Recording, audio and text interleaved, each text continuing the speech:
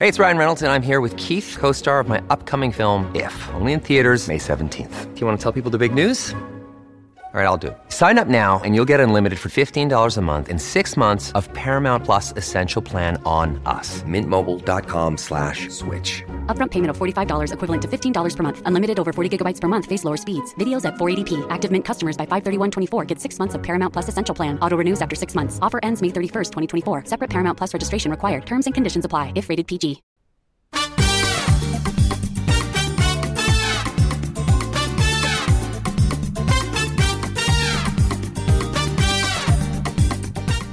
This is the Get Booked podcast, a weekly show for personalized reading recommendations. This is episode 303, and we are recording on October 19th. I'm Jen Northington. I'm here with Amanda Nelson, and we are coming to you from Book Riot and all of our technology malfunctioning. Yeah, I'm wearing a sweater, though, so that's fun. Oh, good. Yes, sweaters are good. We haven't taken the AC units out of our windows yet because we're lazy, but we definitely need to do that at this point in the year. Yeah, I turned my heat on yesterday for the first time, and it was like, oh, dang. It felt like a ceremony, you know, like we're turning the heat on. It's cool. Yes, the first heat. And then that smell of burning dust as all of the air vents get cleared. Fall. Fall. Well, I guess we should also talk about books. What is this show, you ask, aside from Jen and Amanda's thoughts on fall? It is a show for, it's a show for personalized reading recommendations, which means you can send in your request for a reading recommendation, whether it's for a kind of book that you love so much and you're having trouble finding a new one. Maybe you need a recommendation for a friend or a family member, for a gift, for a book club, whatever. Send it on in. We might answer it. You can send those in either by email, getbooked@bookriot.com, or you can send it in via the form that is in the show notes for every episode over on bookriot.com. We have a couple reminders. Oh, wait, I forgot. Okay, if you have a time-sensitive request, please do put the date that you're hoping to hear back by either in the subject line of the email or the very first line of the form. We do have our holiday shows coming up, so, get your holiday recommendation requests in as early as you would like. We will collect them all and then make shows about them.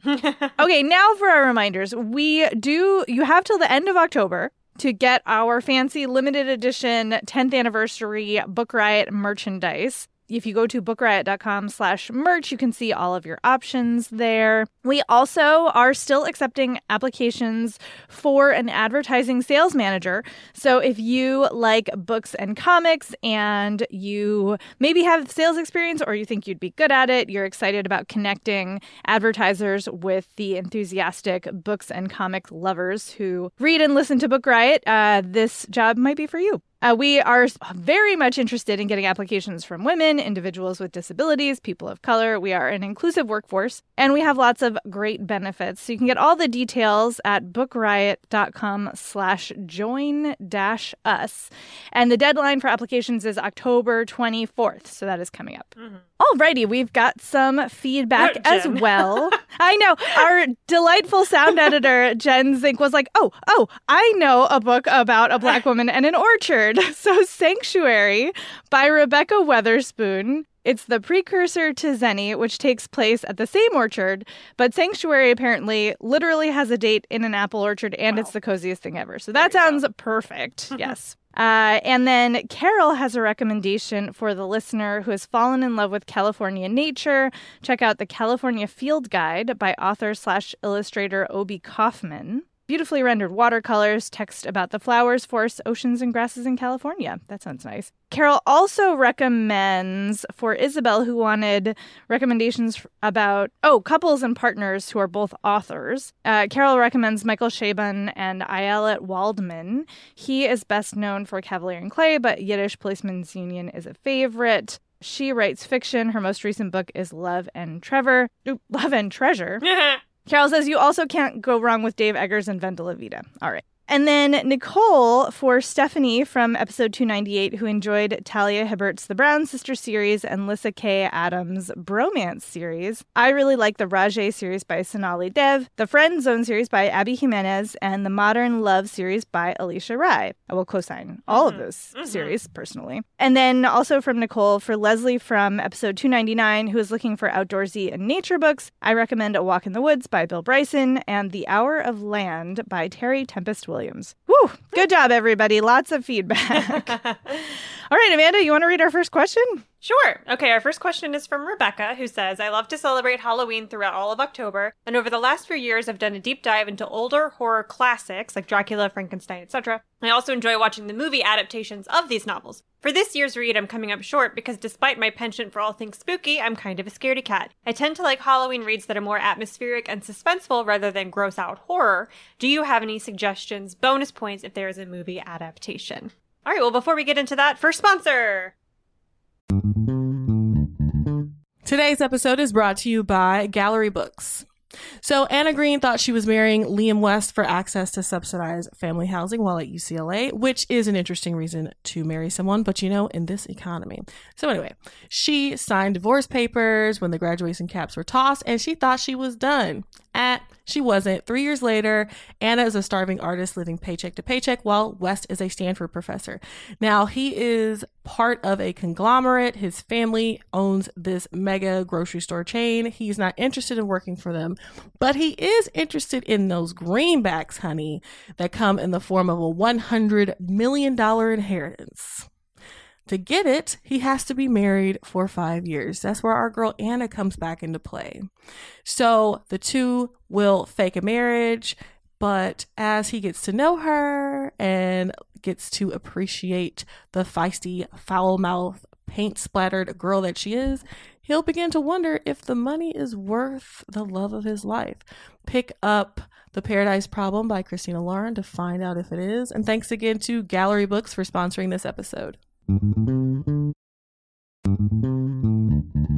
Today's episode is brought to you by Avid Reader Press. So this next book is a really fun sounding mashup of different genres. There's a little time travel, a little romance, a little spy thriller action going on. So, in the near future, a civil servant is offered the salary of her dreams and is shortly afterward told what project she'll be working on. A recently established government ministry is gathering quote-unquote expats from across history to establish whether time travel is feasible for the body, but also for the fabric of space-time. This is an exquisitely original and feverishly fun fusion of genres and ideas. The Ministry of Time by Kalyan Bradley asks, what does it mean to defy history when history is living in your house? Kalyan Bradley's answer is a blazing, unforgettable testament to what we owe each other in a changing world. It kind of gives Outlander meets Cloud Atlas, or If the Time Traveler's Wife was written by Sally Rooney or Colson Whitehead. Make sure to check out The Ministry of Time by Kalyan Bradley. And thanks again to Avid Reader Press for sponsoring this episode. Horror movies that aren't scary. I'll keep going. So Rebecca wants horror classics that are on the spookier side as opposed to the scary side. And I went with Rebecca by Daphne du Maurier, your namesake, which is a classic of, I wouldn't say horror. It's like a classic of atmospheric creepiness.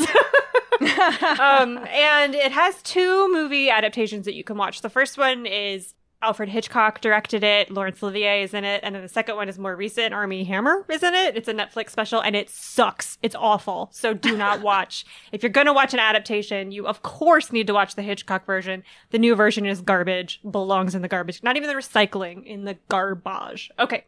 So Rebecca, the novel and the movies are about a nameless young woman. You never find out her name, who is pretty broke. And she's working as like a lady's companion. This is like the 30s. In Monte Carlo for this very wealthy woman. So she just like travels around with her and is kind of her maid / butler / plays cards with her when she's bored, that sort of thing. While she's on this trip, she meets a man named Maxim de Winter, which is the best name in fiction, like just the best name in fiction. And Maxim is a very wealthy, recently widowed man who owns a just beautiful, dreamy, giant estate called Manderley in the UK. And he is much older than her, and which is not emphasized in the second movie.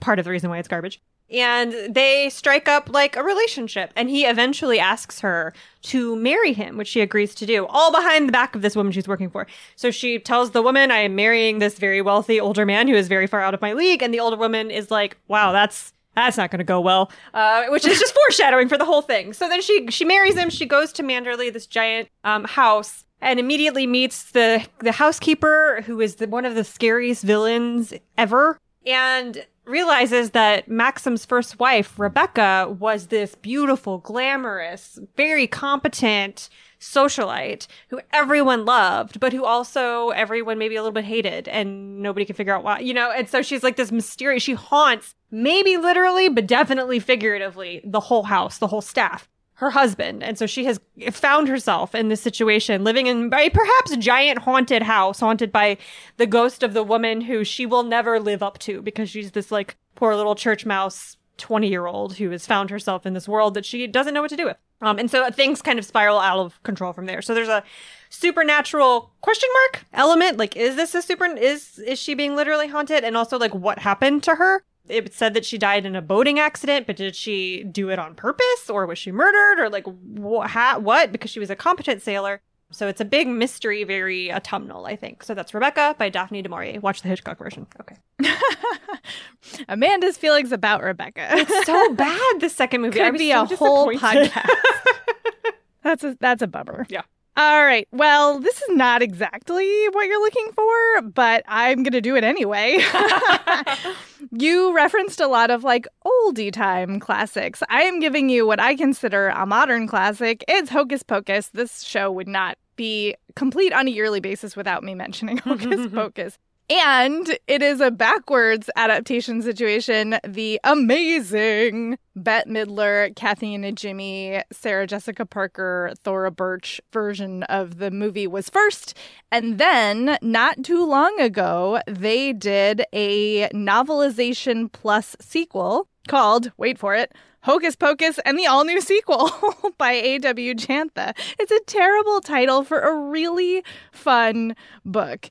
I will say that the book is half the novelization of the movie, and then the second half is the sequel. And it is a fun experiment if you are as big of a fan of the original movie as I am to read the novelization, because there's all kinds of like extra tidbits about the Sanderson sisters and, the main characters, and, how they like all of the background that you're just not going to get in a campy, rompy, like made for children witch movie. But they put it in the novelization. But then the sequel is such a delight.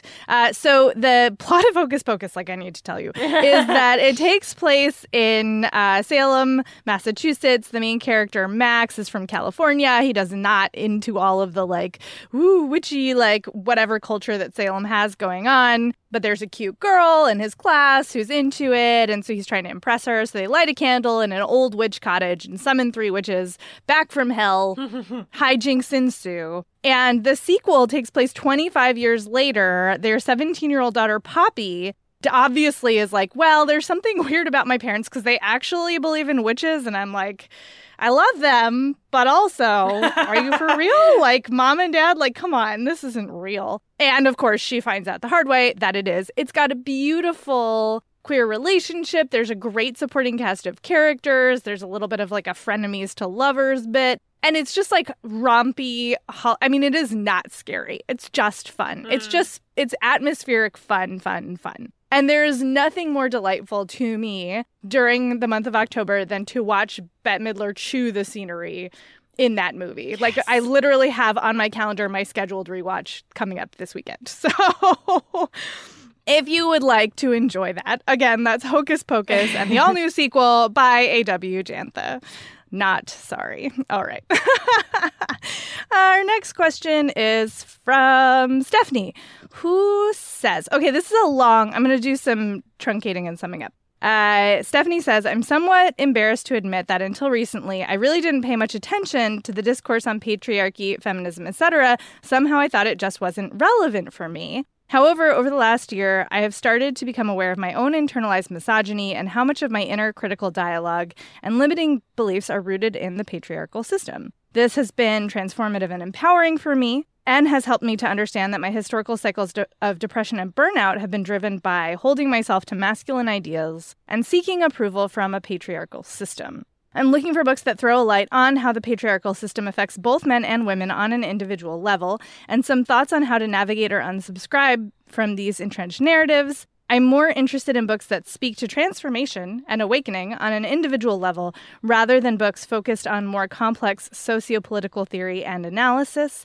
I'm also more interested in books that take a personal growth approach rather than simply rage against the machine. Fiction or nonfiction would be welcome. I've read and loved Glennon Doyle's Untamed as well as Burnout by the Nagoski twins. Woo! All right, Amanda, what you got? I picked Drop the Ball by Tiffany Dufu, which we read as a company, so that might seem like kind of a strange pick for this question. But I really think this is one of the more feminist, like, self-help kind of books in existence, because it's very much about the day-to-day life of being a woman in, like, a capitalist Western society. So this is, you know, I mean, it's an individual story. Tiffany is, I don't know what she's doing these days, a really, like, high-powered executive. And then she got married, she had a child, and began to feel that kind of very familiar feeling that, like, she could not handle all of the things that one has to do when one is a person working a full-time job and also a mother and a, you know, spouse and all of that. Because it is just true that women still do as much housework as they did 40 years ago by the hour, even though we are also working full-time jobs. So in reality, most working women have two jobs, right? Like, you take care of your house, you care for your child, and then you also have to do your actual job at your job. And so, like, what to do? And the whole premise of this is, like, not all of it. Stop. Like, the idea that women feel as though we have to do all of those things is internalized toxic masculinity. Like, it's internalized patriarchy. This idea that we are, one, both responsible for all those things. We are not. And two, that we have to do them perfectly. We do not. And so she walks you through a bunch of exercises about dropping the ball, which is leaning on your partner. And then if your partner doesn't do it the right, quote unquote, right way to you, you have to learn to not care. Or if your partner forgets to do it, it just doesn't get done, and that's fine. So it's very, like, that you learning to accept that we as women do not have to care more about things around the house or do more around the house than men do. We just don't. And if it doesn't get done, it doesn't get done. And it feels a little bit, it reminded me a little bit of some, like, parenting books I'd read that were like, natural consequences, honey. Like, if your kid forgets to do the thing, he doesn't get the thing. That's just it, right. You know? And that's kind of what she's saying here. And it is, like, kind of, it's very gender binary-ish. It is a lot about women dealing with men. But even if you are not in a heteronormative relationship in that way, we read it for work. And I think it super applies to things at work. Well, I've noticed this, that women, even in our company, which is a very forward-thinking, progressive, liberal space, women tend to volunteer to take notes on calls more often than men do. Women volunteer to organize systems more often than the men do. And it's partially a function of we have more women on staff than men. But also it's just this internalized thing that we feel we have to volunteer for almost reflexively because we don't even think about it because it's just how we've been conditioned. So it is a real, like, close to the bone, down to earth, the reality of your everyday life examination of personal internalized patriarchal stuff and what that looks like as far as meal planning and doing your dishes, like the stuff that we all have to do no matter what. So that is Drop the Ball by Tiffany Dufu. Yeah, I love that book too for men because I also think that a lot of them do not understand how ingrained that mindset is into the women in their lives, be they, like, you know, romantic partners or siblings or relatives or whatever. Like, I think it's a real eye-opener for guys who be like, oh, that's what you're carrying around in your head all the time, and that's why it freaks you out when the dishes don't get done. Like, okay, now I understand a little bit better. Like, I think it's a very good, like, here's what this is like inside of my brain. So that's good. I picked Brave Not Perfect by Reshma Saujani with a couple of caveats. So you mentioned you have cycles of depression and burnout, and that you were looking for, like, individual transformation rather than, you know, social, political, zoom out stuff. And I think Brave Not Perfect is great for this question in a lot of ways because what Saujani is looking at is this paradigm in which she is looking at how women and girls are encouraged from a very young age to do a thing perfectly. And if they don't get it exactly right, then they are discouraged from continuing to do it. And that means that in particular, they don't end up in STEM fields. Sujani is particular, she's in tech. So she's saying, like, you're going to make mistakes in coding, as a for example. But the girls, once they realize that, like, they're not going to do it perfectly the first time or maybe the second, they quit at much higher rates than the boys do. And part of that is because we have this messaging to girls that, like, you have to be careful, you have to do it right, like, get it right, don't, like, take risks, don't step outside of the lines, like, keep yourself safe. And boys are historically encouraged more to, like, go take chances, skin your knees, like, it doesn't have to be perfect, that kind of thing. And I think that is both very true. The caveat for this book is that she doesn't then take it a step further and look at the impact of that brave messaging on boys and men in terms of toxic masculinity. But I think if you think about it for half a second, it's very clear how pushing too hard for boys and men to be, quote unquote, brave has its own negative consequences that, of course, we don't want to replicate with women and girls. But what I do love about this book is that Sujani has, like, literal exercises in the back of the book for getting over the feeling of, like, I can't take a risk because people will blame me for my mistakes and maybe I'll lose my job or, like, this relationship or whatever, like, getting over that paralyzing fear of not doing well enough. And in my own experience of anxiety and burnout and depression, it is so often bound up with being terrified that I'm not doing things well enough. And that will mean that everybody will be mad at me or I will lose things or whatever. And this book is very good at deconstructing those narratives. So if those narratives are something, Stephanie, that you particularly are struggling with, I think this can help a lot. And also give you just some good food for thought about all of these messages that we are giving to boys and girls in the different ways that those show up in our lives. So again, that's Brave Not Perfect by Reshma Saujani.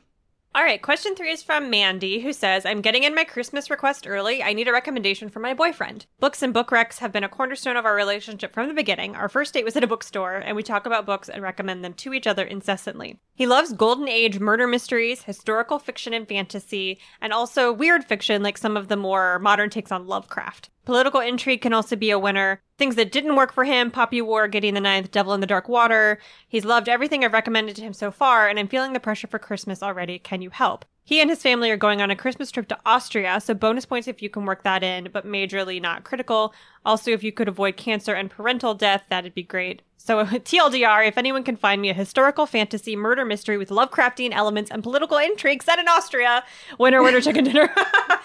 Okay, so I did not get all of those things. No. The set in Austria part especially was hard to find. But I got The Conductors by Nicole Glover, which comes with a trigger warning for slavery. This is the first book in the Murder and Magic series, which is a new series. I don't think book number 2 has come out. But the first one's pretty hefty. It's over 400 pages, so I think that's plenty of, material for an international trip.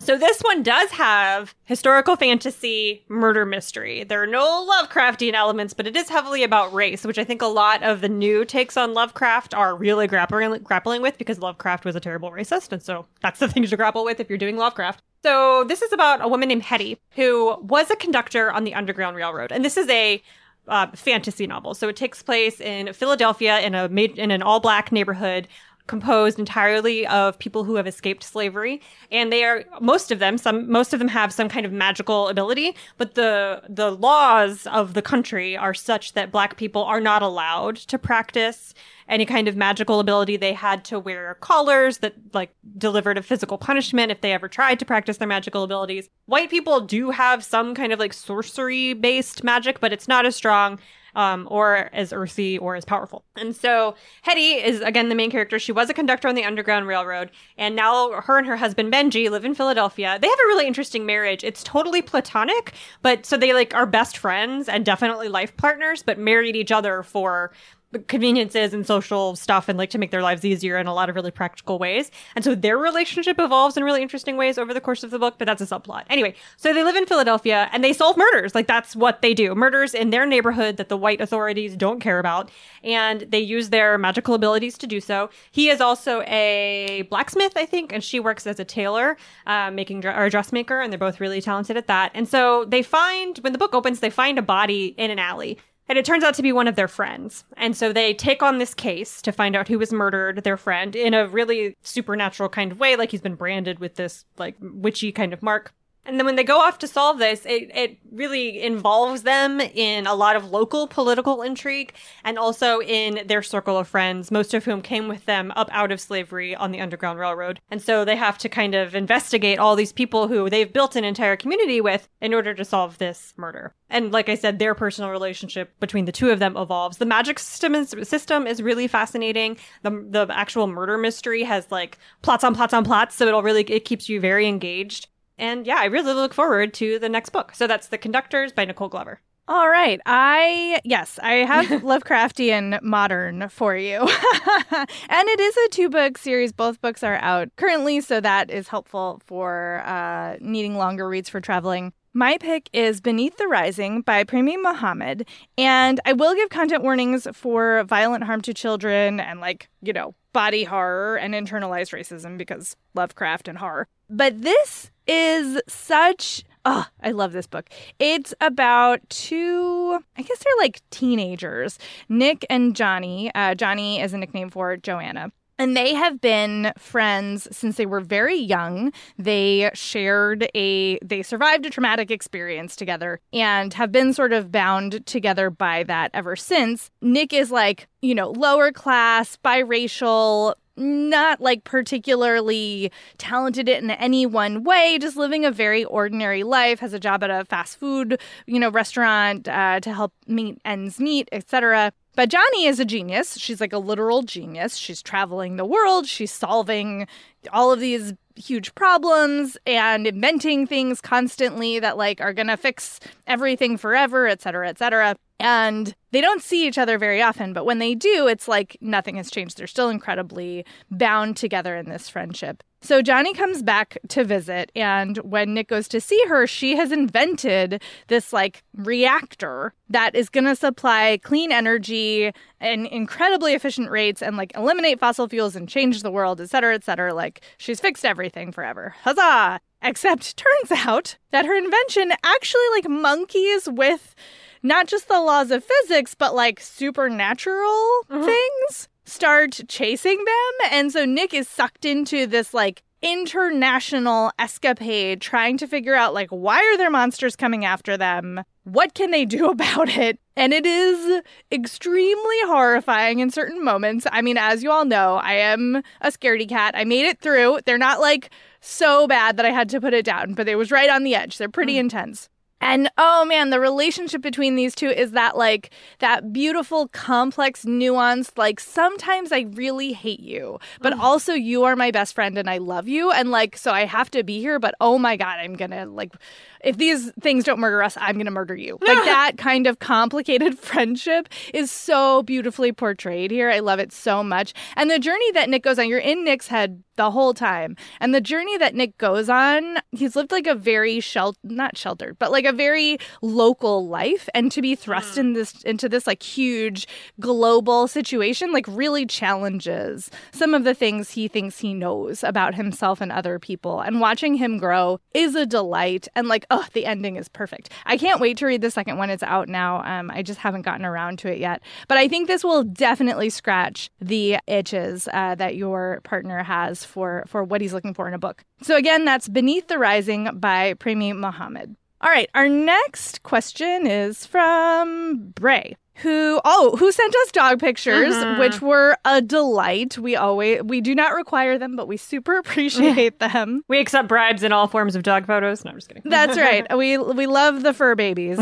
So Bray says, I'm looking for some fall vibes books that combine my favorite book themes with my favorite not scary Halloween movie vibes. I read cross-genre, but my favorite themes never change. They are found family, queer romance, diverse characters, and or cultural perspectives that differ from my own as as a queer, white, cis woman American. Adventure of some sort, lots of cinnamon roll characters. Books I've loved with most of these themes are The Starless Sea, The House on the Cerulean Sea, Howl's Moving Castle, Girl from the Sea, and the Brown Sister series. Accidental sea theme. My favorite Halloween movies are Hocus Pocus, Casper, Halloween Town, and The Little Vampire. Books I've enjoyed that almost but not quite hit the mark are The Discovery of Witches, The Once and Future Witches, and Every Hearted Doorway. One book that was exactly what I wanted was Cemetery Boys, which I plan on rereading ASAP. Amanda, what do you have for this? I went with The 10,000 Doors of January by Alex E. Harrow, which has Every Hearted Doorway vibes, but it feels a little Every Hearted Doorway meets Howl's Moving Castle-ish a little bit, and that little kid goes on an adventure. So January, the titular January, is the main character, and she's a young girl when the book opens. I think she's 7 or 8. And she is the ward of a man named Mr. Locke, who is super wealthy. And this feels very early 1900s kind of era. And her father is an employee of Mr. Locke. Her father travels the world, bringing in rare artifacts and elements from other cultures to Mr. Locke, who is a collector of these sorts of things. In a really white man's burden kind of way is what this character is like. Mr. Locke is like that. He wants to learn about the, exotic savages kind of thing. That's very much his vibe. And I'm pretty sure a direct quote from the book. January and her father are people of color. I don't think it's exactly named what their ethnicity is in the book, but it's hinted at that they're Samoan or perhaps some kind of Pacific Islander. And so she, as you could probably guess, has a really uncomfortable childhood in the home of Mr. Locke, being the oddity, the one brown person within 100 miles. And so her existence is very weird and uncomfortable. And then one day, when they're out traveling, she finds a door in the middle of a field that is attached to nothing. It just is freestanding. She goes through it and enters into another world, this ocean world with a bunch of islands. It's very magical. Also super scary because, oh my God, I just found a door to another world. What the heck? And so she retreats quite swiftly and gets yelled at for having run off or whatever. But that memory kind of stays with her. Nobody believes her, because of course not. And that memory stays with her as she grows to be a teenager in this home with this really uncomfortable situation. And her father sometimes comes home, sometimes doesn't, and then eventually goes missing altogether and is not heard from for several years. He sends a woman that he meets on his travels back to the home to kind of care for January. So there's a buffer between her and Mr. Locke. And that character is very much a cinnamon roll. So is January. There is also a large and unruly monster of a dog that's her sidekick, who is amazing and bites all the racists. Which I just love. And then one day she finds a book hidden in a cupboard in her home. Or no, it's in a trunk in her home that leads her to all of these other doors. There might be 10,000 of them, if you can guess, because it's in the title. And so she goes on these various and sundry adventures. It's got a lot of witchy, supernaturally kind of vibes. Not Hocus Pocus level, but I think appropriate for not spooky fall Halloween kind of thing. So that's The 10,000 Doors of January by Alex E. Harrow. I am so excited for this question because it lets me recommend one of my absolute new favorite books from this year, which is Light from Uncommon Stars by Rika Aoki. I will say this is they compared it to Good Omens and Becky Chambers. I think it does have a lot of that a little campy Hocus Pocus energy, but also it is reckoning with trauma in a way that I think those others do not. So related to that, this comes with content warnings for sexual assault, child abuse, transphobia, and racism. It is really, it's really beautiful how those experiences of our main characters are dealt with. So Shizuka Satomi is this woman who has this reputation as being the preeminent violinist teacher. She will select a protege and then they will become the most talented violinist in the world, literally in the world. And then something bad happens to them. And the rumor is that she made a deal with the devil. Right? Like you do. Just on a Saturday. In the cutthroat world of, classical music. And everybody is buzzing about this because she appears to be searching for her next student. And, everybody wants their kid to they joke about the deal with the devil, but they're no, my child will achieve fame and fortune and greatness if they are her protege. So that's fine. We don't care about this other thing. And then we have Katrina Nguyen, who is a young transgender woman who has run away from an abusive household and is living like a very not great existence. Thought she had found safe people to stay with. Turns out not so much. But she has some natural talent for the violin, and Shizuka happens to overhear her playing in a park. And so Shizuka is like, I have found my protege. Now, there actually is a deal with the devil. So you're reckoning with like, is she going to do this? Like, is she going to take in this runaway and then use her in this way? And then in the meanwhile, there is a donut shop run by aliens. It's amazing. I don't want to tell you anything else about this book because the journey that you go on is so incredible. It is such a great journey. It is so delightful. It is so heartbreaking in certain moments. All of the characters are so well done, and it has like actual family, found family, queer love and family. It has, like I said, donuts. And it all takes place in the San Gabriel Valley, and you really are immersed in this Asian American / Asian immigrant community there in such it's like a visceral way. Like you really do feel like you're there. And it is just an absolute delight, and also like a real heartbreaker in the best possible way. So I think, you mentioned Cemetery Boys. Like, I think this is right in line with that as well. Again, that's Light from Uncommon Stars by Rika Aoki. And it's time for another sponsor. Today's episode is brought to you by Bloom Books. Diana Dixon has a busy summer and no time for tall, gorgeous hockey player Shane's shenanigans. Because you know what? If they shenan once, they'll shenan again. So she thinks she knows exactly who he is when he moves into her apartment building, but turns out Shane's sick of hookups and tired of being on the rebound after his long-term girlfriend called it quits. But when his ex comes back into the picture, he needs a plan. And who better to play his new girlfriend than his sassy new neighbor? So a fake relationship might be perfect for Diana's own ex issues, but Diana is used to living by the rules. Will she learn that when it comes to love, rules are meant to be broken? Make sure to check out The Dixon Rule by Elle Kennedy. Elle Kennedy is a New York Times and USA Today bestselling author with over 1 million copies of her books sold. So this is going to be another banger, y'all. Make sure to check it out. And thanks again to Bloom Books for sponsoring this episode. Today's episode is brought to you by Disney Books. Do y'all like Caribbean mythology? What's more, a thriller inspired by Caribbean mythology? If you do, I got something for you. A must-read thriller that draws from the darkest corners of Caribbean mythology from acclaimed author Sarah Dass, who crafts a chilling tale of magic, murder, and how far we'll go to protect what's ours. It's perfect for fans of Angeline Boulley and Tiffany D. Jackson. So, unlike other people on the small island of St. Virgil, Selena da Silva does not believe in magic. She has a logical mind. She likes botany. She wants to study pharmacology.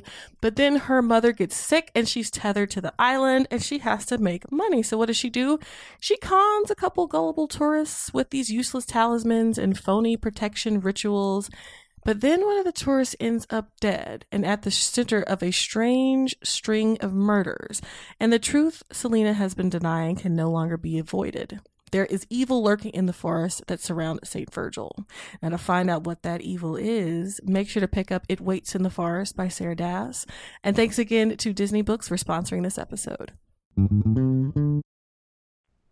All right, our next question is from M, who says, my library hold for John Green's The Anthropocene Reviewed coincided with a time in my life where I've been thinking a lot about empathy. As a millennial raised on Tumblr, I really appreciated going back to Green's familiar, nervous, and overthought way of looking at things that, for better or worse, shaped the way I also have come to view the world. Similarly, David Sedaris came to mind.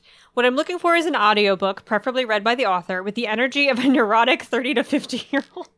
I love this so much. With the energy of a neurotic 30 to 50-year-old overanalyzing small things, preferably while making all the nichest references possible from writers who look more like me, a queer, Black, immigrant Latina. I'm a voracious reader and would really appreciate some deep pulls or smaller voices you think don't get enough hype. Other authors whose vibes I also loved were Samantha Irby, Ali Wong, Jessie Klein, Hannah Templer, Kat Lay, and Noelle Stevenson.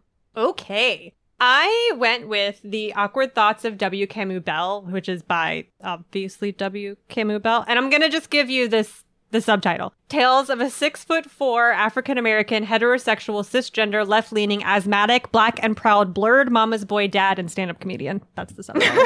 So if you're looking for like a millennial who overthinks things, I think that this is probably right up your alley. I read the Roxane Gay review of this book, and she called it part memoir, part riffs on Belle's interests, which is a very John Green kind of thing to do. But I feel like this is a more David Sedaris, because Sedaris gets all of his, not all, but a lot of his humor from his stories from his personal life, his like kind of wackadoodle childhood and his times living abroad and his personal relationships and all of that. And Belle is doing the exact same thing here. So he's telling a lot of really funny stories about his parents. They got divorced when he was quite young, but he's close to both of them. And they were both like very there for him and good parents and all of that. So he's got a lot of stories about that, a lot of stories about being black and nerdy before that was like a cool internet thing, which if you are, as you say, a millennial raised on Tumblr, you will be familiar with that. And lots of other just like being a comedian and how he doesn't fit in with the white comedians. He also doesn't fit in with the black comedians, having an interracial marriage,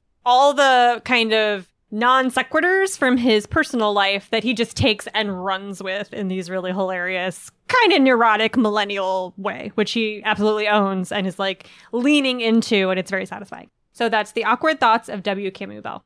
Yeah, I too love this question. It speaks to me on a personal level. Also, I literally have been sitting here while Amanda talked trying to decide which of these two books I'm going to talk about. I'm going to go with my first pick and just shout out my second. So my shout out goes to Hola Papi by John Paul Brammer, which is like queer Latinx advice column style / personal essay. Like it's very... He's so funny and so sharp. And I get his newsletter, and it is like always a delight to get in my inbox. So you're going to want to check that out. But okay, the book I'm going to 100% talk about now is The Ugly Cry by Danielle Henderson, which is read by her. I double-checked the audiobook. And this does come with content warnings for child abuse and drug use. She is telling the story of growing up in mostly with her grandparents, but also sometimes with her mother, who was in and out of relationships, including with a drug-addicted, abusive guy who was like ungreat, like all of the warnings, ungreat. And Danielle, like, you know, is both being really real about what that was like to be little, but also like growing up in the 80s is such a huge part of this book with all of the references you could possibly want, like very deliberate. You know, Henderson is talking here about like trying to like explain her childhood to her nieces and nephews, for example, and like how you just like would literally get kicked out of the house to not come back until dinner time. And so like you're running around the neighborhood in a feral pack of children and like what did that look like? And, you know, she was weird. She was black, like she was living in a mostly white neighborhood in upstate New York. So there's all of that to handle. And her grandmother is such a character. I can't even tell you. I mean, such a character. It is. This book is so laugh out loud funny, but also like, oh, this hurts funny / hard. And it's classic Danielle Henderson. Like, I don't know what to tell you. If you're familiar with her from the internet, like you sort of already know what her vibe is. But if you don't, this is going to be an amazing journey for you. And yeah, it is a great memoir. And I think it's exactly what you are looking for. So again, that is The Ugly Cry by Danielle Henderson. All right. Our next question is from Kat, who says, I need more hope punk. I read Becky Chambers' A Psalm for the Wild Built, and then I made a cup of tea and read it again. Yes, that is the experience you have if you read that book. The monk and robot concept is clearly unique, so not looking for a read-alike, but something that evokes a similar feel. Bonus points for post-apocalyptic utopia and extra bonus points for tea as a narrative motif. What did you pick, Amanda? I picked Game Changer by Alex Beckett. I kind of fixated on the post-apocalyptic utopia part of this question and the hope punk part, obviously. So Game Changer is like if Ready Player One were happy and not so we're not so heteronormative. So, like, okay, so it takes place in the near future, far enough away in the future that, like, the ascendancy of technology and virtual reality and all that is complete. So we are all living in that kind of tech runs the world, very infomocracy kind of feeling. Also, the climate has collapsed and then been rebuilt. And so humanity operates in a very different way with the environment than we do now. But it's familiar. Like, we still have corporations. There's still kind of regular corporate jobs. There's still skyscrapers and all of that. But we have refurbished everything to sustain the survival of the species. And also heteronormativity is like not really a thing in this future imagining. And so it's after the apocalypse, obviously. Humanity has figured out kind of what they want to be and how we want to live. And into that comes the main character named Ruby. And she is a member of what in the book is called the bounce back generation. So the first people to be raised in this new world that has been rebuilt after the end of the 21st century when everything kind of fell apart. So she has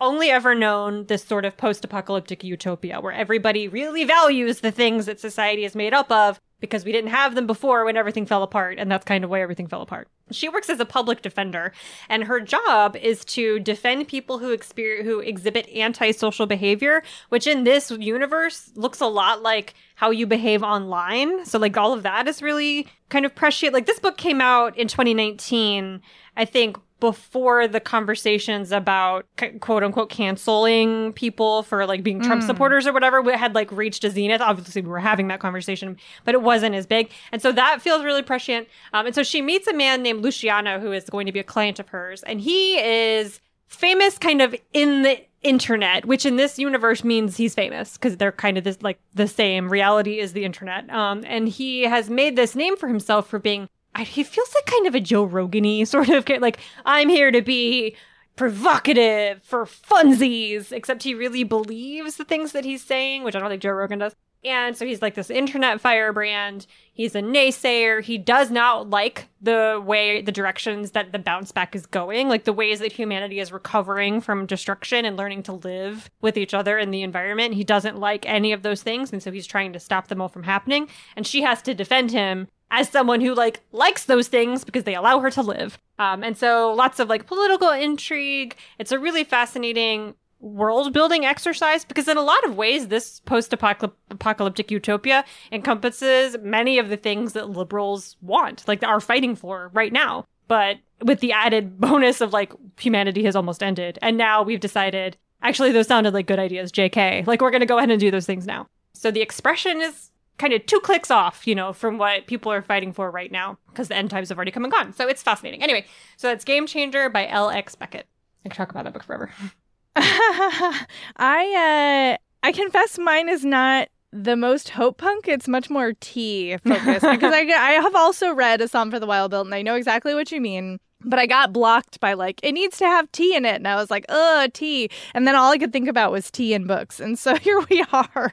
So my pick for you is The Tea Master and the Detective by Aliette de Bedard, which does come with a content warning for descriptions of PTSD episodes. It is future-y, and it is not a dystopia. Like, not everything is bad. It's not that. I wouldn't say it's definitely not a utopia. So the main character is Long Chow, who is like a Sherlockian, very abrasive, kind of rude, abrupt scholar, but also clearly a genius.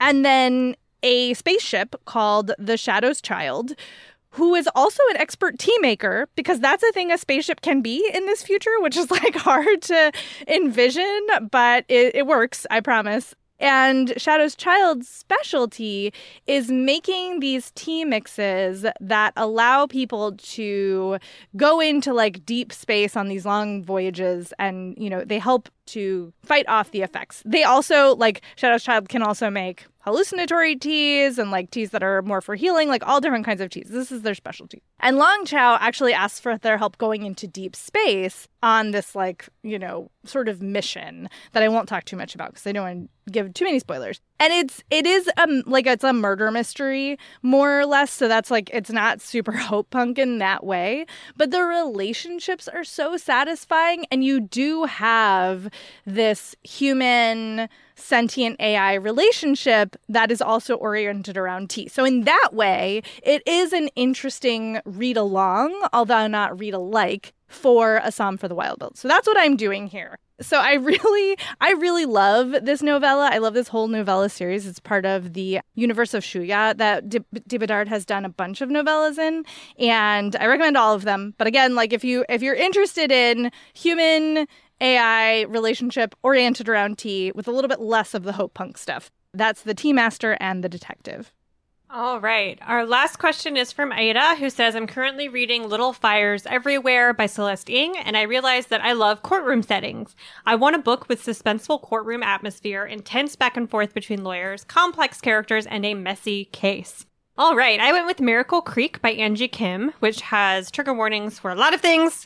Graphic, really hard to stomach, harm to children, rape, self-harm, and suicide.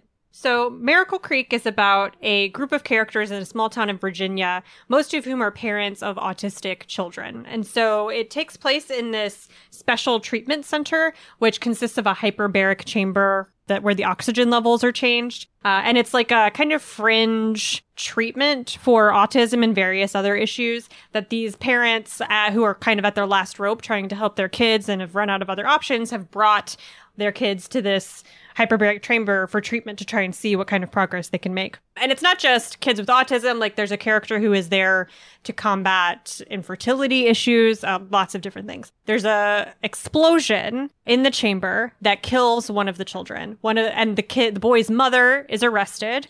It's decided that based on the investigation that she set that fire on purpose because she was so overwhelmed and stressed out and could not handle parenting this child anymore. And so that's the trial. She is on trial for the murder of her son and also the death of a few other people who were in the chamber at the time. And so the courtroom scenes made me literally sweat. Like sweat came out of my body. I could not handle it. Because I am a person who is very easily swayed by a passionate argument happening right in front of me. Like, I'm like, oh yeah, sure, okay, well, let's do it. Awesome, fine, I don't know. And so the back and forth between the prosecutor and the defense are presented in such passionate ways that I found myself as the reader being like, obviously she did it. And then a chapter later, I'd be like, obviously she didn't do it and is a poor prosecuted mother because of feminism. And then I would get so mad. And then I spent the whole book like mad at various characters because I'm easily manipulated as a reader.